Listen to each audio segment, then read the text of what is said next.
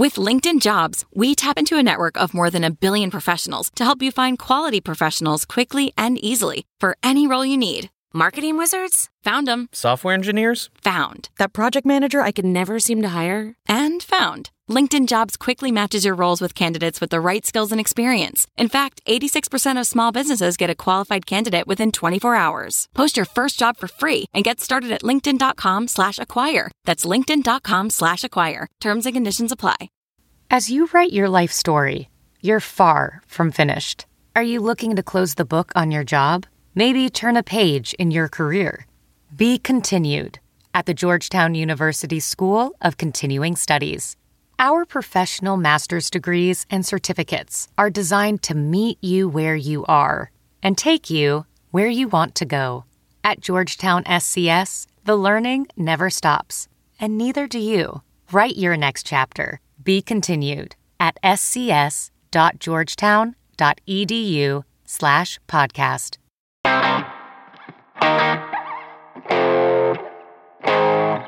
Hello and welcome to Brought to You By. I'm Charlie Herman. A few months ago, one of our listeners suggested in our Facebook group an idea for us to check out for a future episode: Sears mail order homes. We love the idea. Thanks, Susie.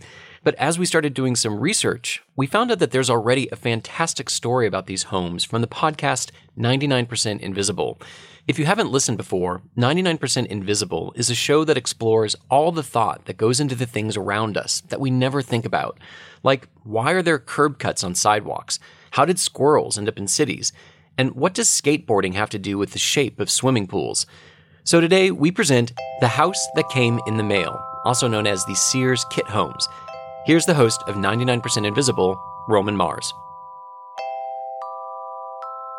About 8 weeks ago, one of the producers here at 99PI ordered a book.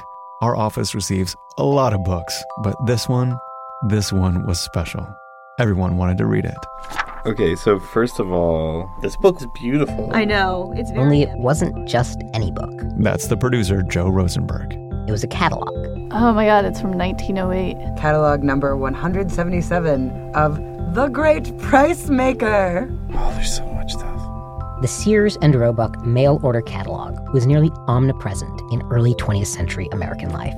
In 1908, when this particular issue came out, 1 out of every 5 Americans were already subscribers. So is this kind of like the Amazon warehouse before the Amazon warehouse? Yes. Anyone, anywhere in the country, could order this catalog for free, look through it, and then have anything their heart desired delivered directly to their doorstep. Like, seriously, anything. Parasols and pipes. Really fancy-looking belts. Ostrich feathers. The world's best ostrich feathers. Oh, headstones. At its height, the Sears catalog offered over 100,000 items on 1,400 pages. It weighed 4 pounds. Today, those 1,400 pages provide us with a snapshot of American life in the first decade of the 20th century. 1596, our new Williams Special single-strap buggy harness. What? Wait, what is it? It's a sheep shearing machine. Menstruation products have definitely evolved. The Sears catalog tells the tale of a world itemized. But starting with this very issue, in 1908, the company that offered America everything began offering what just might be the most audacious and in some ways most necessary item of all. And Wait, these are... houses. On page 596, Sears subscribers would come across a drawing of a house, 2 stories, 9 rooms, gabled roofs, and a price, $1,700. Wait, $1,700 for... No. I think the whole For the house? thing. Yeah. From 1908 to 1940, the Sears Modern Home Program offered complete, full-size mail-order houses to the would-be homeowner, what would come to be called kit homes. Sears actually provided an entirely separate catalog for these kit homes, featuring dozens of different designs. All you had to do was select your preferred model from the catalog, fill out the provided form, send in a check, and a few weeks later, everything you'd need would arrive in a train car. Its door was secured with a small red wax seal, just like the seal on the back of a letter to the king or something. It was to be broken only by you. You throw open the door to this boxcar and you're looking at 12,000 pieces of framing lumber and 20,000 cedar shakes. That's Rosemary Thornton. an architectural historian and the author of The Houses That Sears Built. She says that train car also came with every single door, every single doorknob, a fold-away ironing board for your kitchen, even the mantle for the fireplace. And then you would begin the process of dutifully loading it either onto your mule and cart or your Model T. The lumber came pre-cut, kind of like a giant IKEA set, along with, in true IKEA style, an instruction booklet. If you provided the foundation, Sears promised that working without a carpenter and only rudimentary skills, you could finish your Sears mail-order home in less than 90 days. Although Rosemary says those instructions also came with a warning. Do not accept anyone's advice on how this house should be built. Follow this instruction manual and do not deviate. So if the old wizened carpenter comes by and says, I wouldn't build it that way, and Sears is warning you up front, do not listen to that man. Sears would go on to ship out some 75,000 homes across the country. In doing so, they helped replace the idea that each new house needed to be built from scratch with the promise that new homes could be standardized, affordable, and within reach of every family. Long before the advent of housing developments and the modern suburb, it was the Sears kit home that gave Americans their first taste of 20th century domestic life.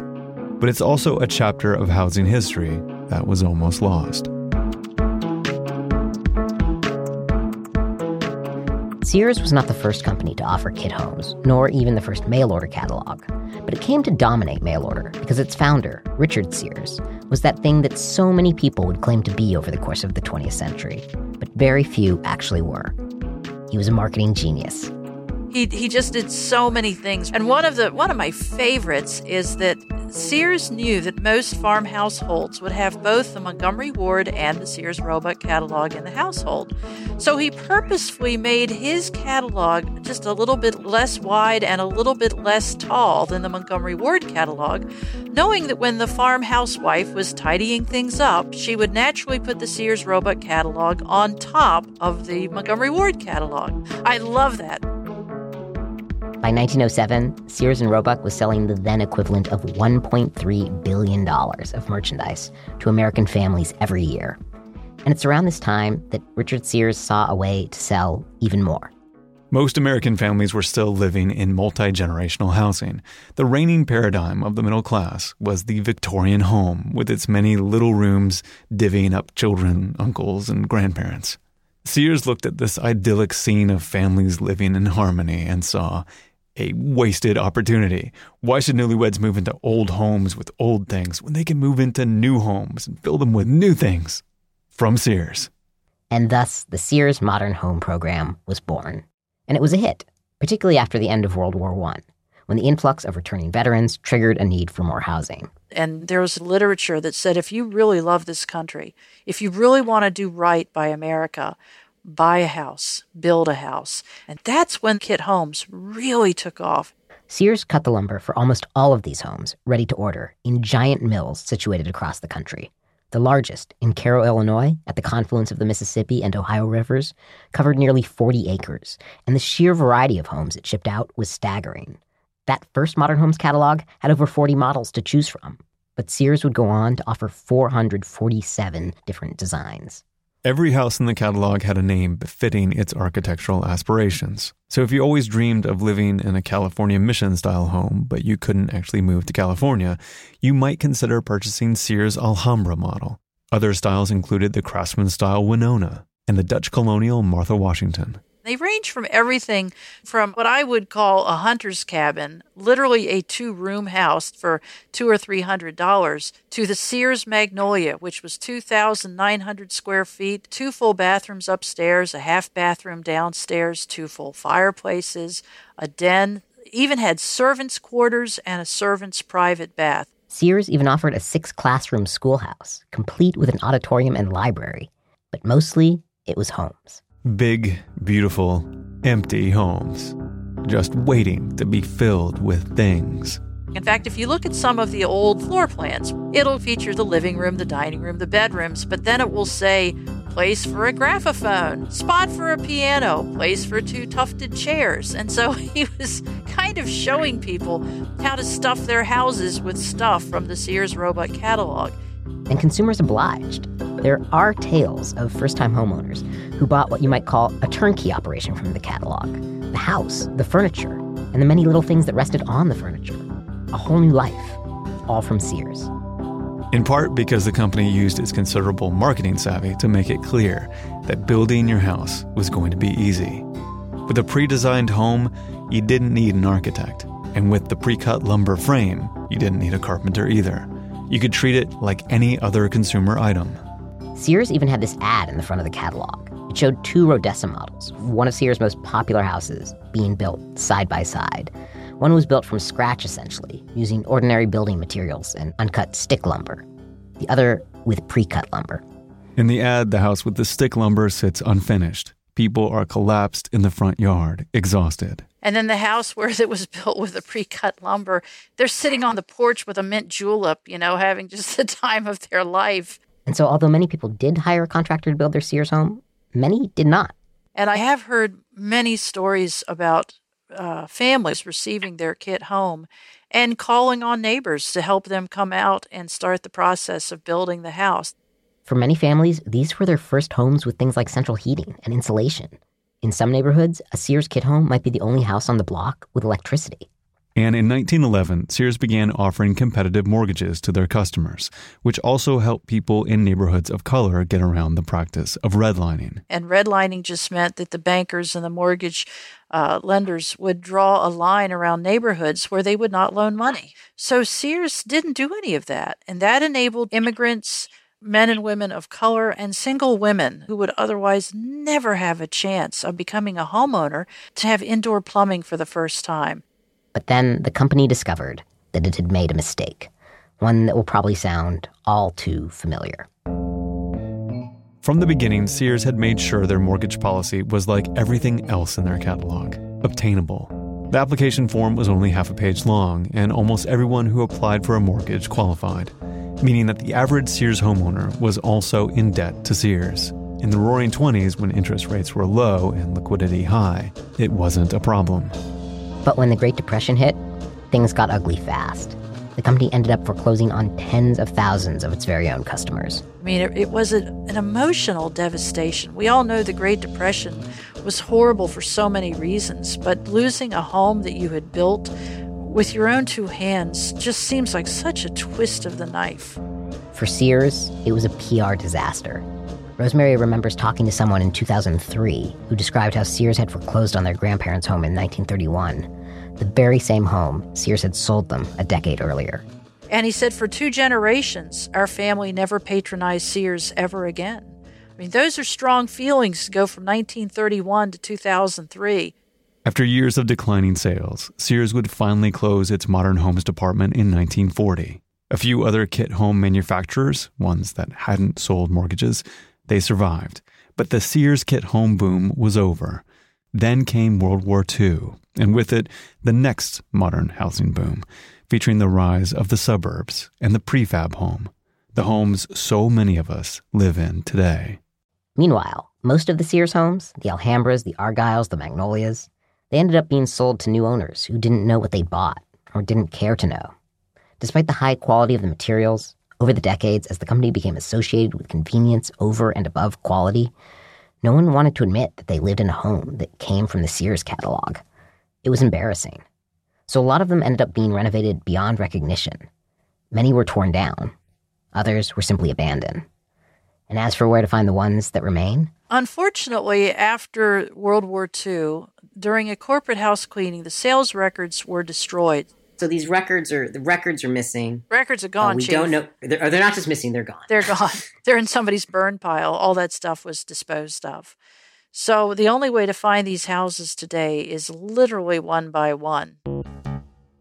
A few weeks after I interviewed Rosemary, I went to see some of the last remaining Sears homes outside of Cairo, Illinois, the town where Sears' largest mill had once stood.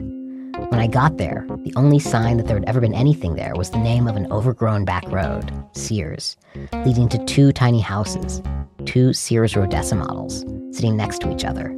They were the twin Rodessa models from that original advertisement, with the 2 homes being built, one fast, one slow, side by side. Now they were in so-so shape, but somehow they'd outlived the mill that built them here on Sears Roebuck Road. I stopped to take a look, and 30 seconds later, a man waved me inside.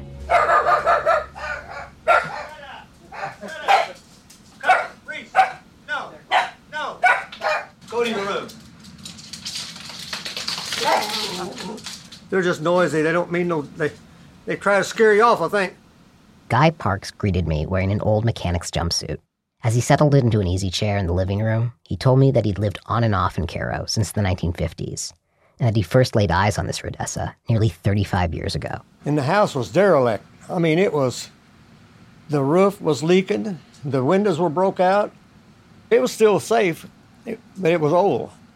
Guy ran into the owner a little while later, and the owner said to him, "How about I sell you the place, and you fix it up?" I said, "Oh, hell, I can't buy nothing. I ain't saved $1 out of my last check." He said, "I'll make it where you can buy it." He said, 15. I'll sell it to you for 15. I thought he meant thousands. I said, "Man, I wouldn't give that for it if it's up in shape." He said, "I'm talking about hundreds." I said, "You wait right here." So Guy went out, came back an hour later with the cash, and bought the Rodessa for $1,500 on the spot. Eventually, he'd buy the Rodessa next to it, too, the twin. His son lives there now. And I hate to say this, but I'm dumb enough that I spent everything I made for the next 5-6 years on this place, trying to make it right. Did you know that it was a Sears? Yeah, I knew that all these were Sears homes, because the man that lived down on the corner, he worked for Sears. Did he tell you any stories about the mill? Oh, yeah. But he always told me the bad stuff. Guy's neighbor told him that a job at the mill had been hard, dangerous work. As with a lot of mills in the area, it wasn't uncommon to see employees missing fingers. When the Sears Modern Home department closed, the workers purchased the plant and switched to making crates for bombers during World War II. After that, they tried making their own kit homes under a new name, but ultimately they couldn't hold on. The mill closed in 1955. They didn't make very many homes after that. I think this one down on the end, the little yellow house, was probably the last one they built. And it was just a little shotgun house. My wife's sister lived there until she died. Even Guy's house isn't very Sears anymore. He's replaced a lot of the original parts over the years. See that front door? Yep. The only thing in this house is, in this room right here, that's original, was that front door. The Sears door. Before a series of race riots gutted downtown Cairo in the 1960s, the town had nearly 100 other Sears homes. Now maybe only a third of them are left. Guy watched as the rest were abandoned or reduced to rubble. And the downtown just kept going down. You could see every month or so there'd be another business gone.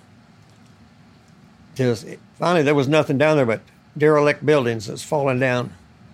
And since then, all that's gone. It's just, it's all gone. There's nothing the same.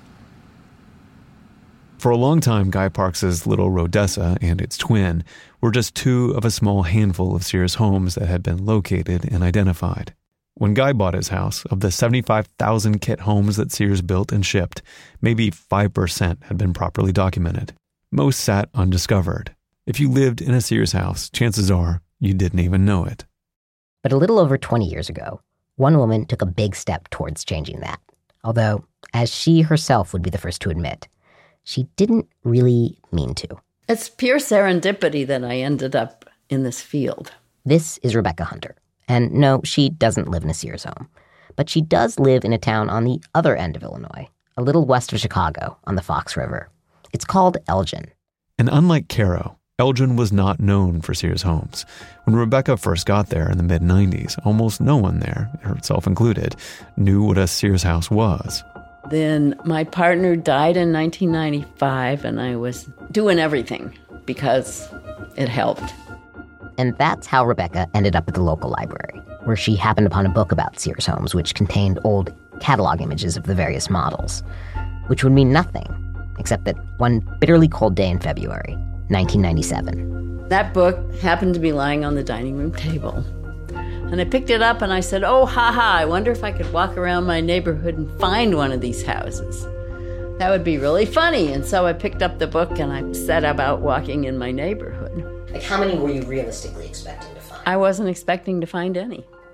It was really kind of fun. You know, I had a goal, I had a mission, and I forgot about the cold. And then after, 10 10, 15 minutes. I was walking down Plum Street, and I saw this house, and I instantly knew it was a Sears. Right there, after almost zero effort, boom, a Sears house. Rebecca looks at the house, looks at the book, looks at the house, looks at the book, and it's a match. Craftsman style, tapered porch columns, the Avalon model. Then I said, I wonder if I could walk around my neighborhood and find another one.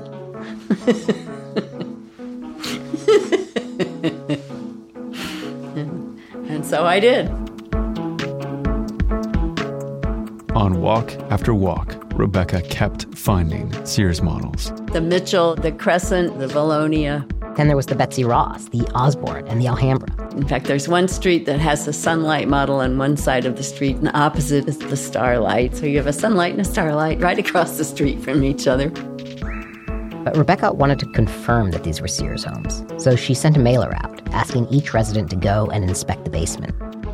When they did, most discovered beams bearing a special stamp with a part number from Sears.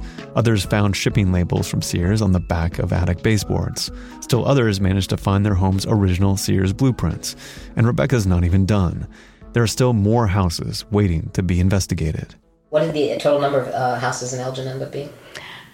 At the moment, I think we are at 237 Sears houses and about 100 from other companies. What's more, most of the homes Rebecca found looked like they were straight out of the catalog. They'd barely been altered since the 1920s. That's why she was able to find so many, because the homes could still be recognized. And there was a specific reason why. When the Elgin watch factory, which had employed a quarter of the town, closed in 1964, Elgin entered a localized recession, sparing it from the renovation craze of the 60s and 70s. Instead, Elgin Sears homes simply sat there through the decades, untouched. Does anyone ever point out the fact that the closing of the watch factory froze the houses in time? Oh yeah, we talk about that. We love it. We love it. Rebecca's study of the Elgin homes, along with the work of other researchers like Rose Thornton, our architectural historian, would help to launch what has become a Sears house hunting movement. People whose chief passion in life is to scour the land, trying to find as many kit homes as possible, including Rose. Some people do crossword puzzles and some people do jigsaw puzzles. I guess I look for Sears homes. Well, actually, me and Rose and Dale and Wendy and Andrew and Nigel and Cindy look for Sears houses. Those names form part of an elite core of the Sears House Hunters, an A-team, if you will. And like any proper A-team, each member has their specialty. Rosemary hunts for the rare Sears Magnolia, the 3-story colonial mansion. So far, she says, they've found 10. Dale Wolke specializes in kit homes built by Sears' biggest competitor, the Aladdin Company. And Andrew Much is the numbers guy. He's currently working with about half a dozen people on a database that would list every single Sears. Meanwhile, Nigel Tate, at 19, is the youngest member of their team. He's found over 1,000 kit homes without even leaving his desk. He uses Google Street View. But mostly they hunt for houses the old-fashioned way, chasing down clues and patrolling the mean streets of America in a car, together. And Andrew's up in front and he's got his computer and he's writing down addresses. And Dale is driving and Wendy and I are in the back seat, each with a camera. And everybody's looking out the window and somebody says, "Hey, what's that over there on the right?" Although, let's face it, they're not exactly bounty hunters. And so I'm getting out and I'm taking pictures, and this very large, angry man bursts out the front door. He has a baseball bat in his hand. We get in the car and we take off. The occasional misstep aside, Rose and Rebecca think that they and other house hunters have helped identify nearly 50,000 kit homes from Sears and other companies. So the next time a ragtag team of researchers armed with cameras, laptops, and an old Sears catalog knocks on your door and asks if they can take a quick tour of your basement, don't be frightened. They're there to help. And who knows, you might even be standing in an undiscovered model. Have you ever seen a Sears schoolhouse? Because I saw that they offered that one year. Oh, yeah. I've been looking for that a long time. Good Lord. I've been hunting that thing down like it's my job.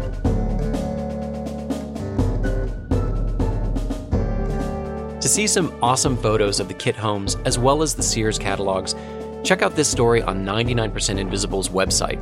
We have a link to it in our episode description. This story was produced by Joe Rosenberg with mixing and technical production from Sharif Youssef and music by Sean Real. Brought to you by, we'll be back next week with a brand new episode. See what I did there? Thanks for listening.